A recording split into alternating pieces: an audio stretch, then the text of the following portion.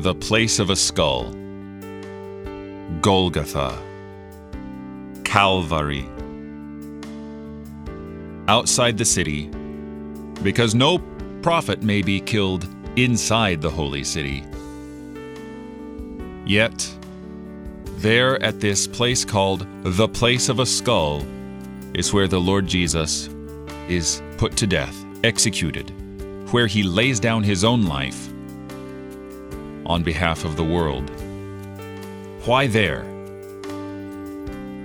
Well, church tradition says that the skull refers to Adam's skull. So here you have the death of the second Adam covering the death of the first Adam, so that Jesus might cover all Adam's sin, all Adam's death with his own blood, and thereby usher Adam and Eve out of Sheol into paradise, into heaven, into the bosom of our God and Father,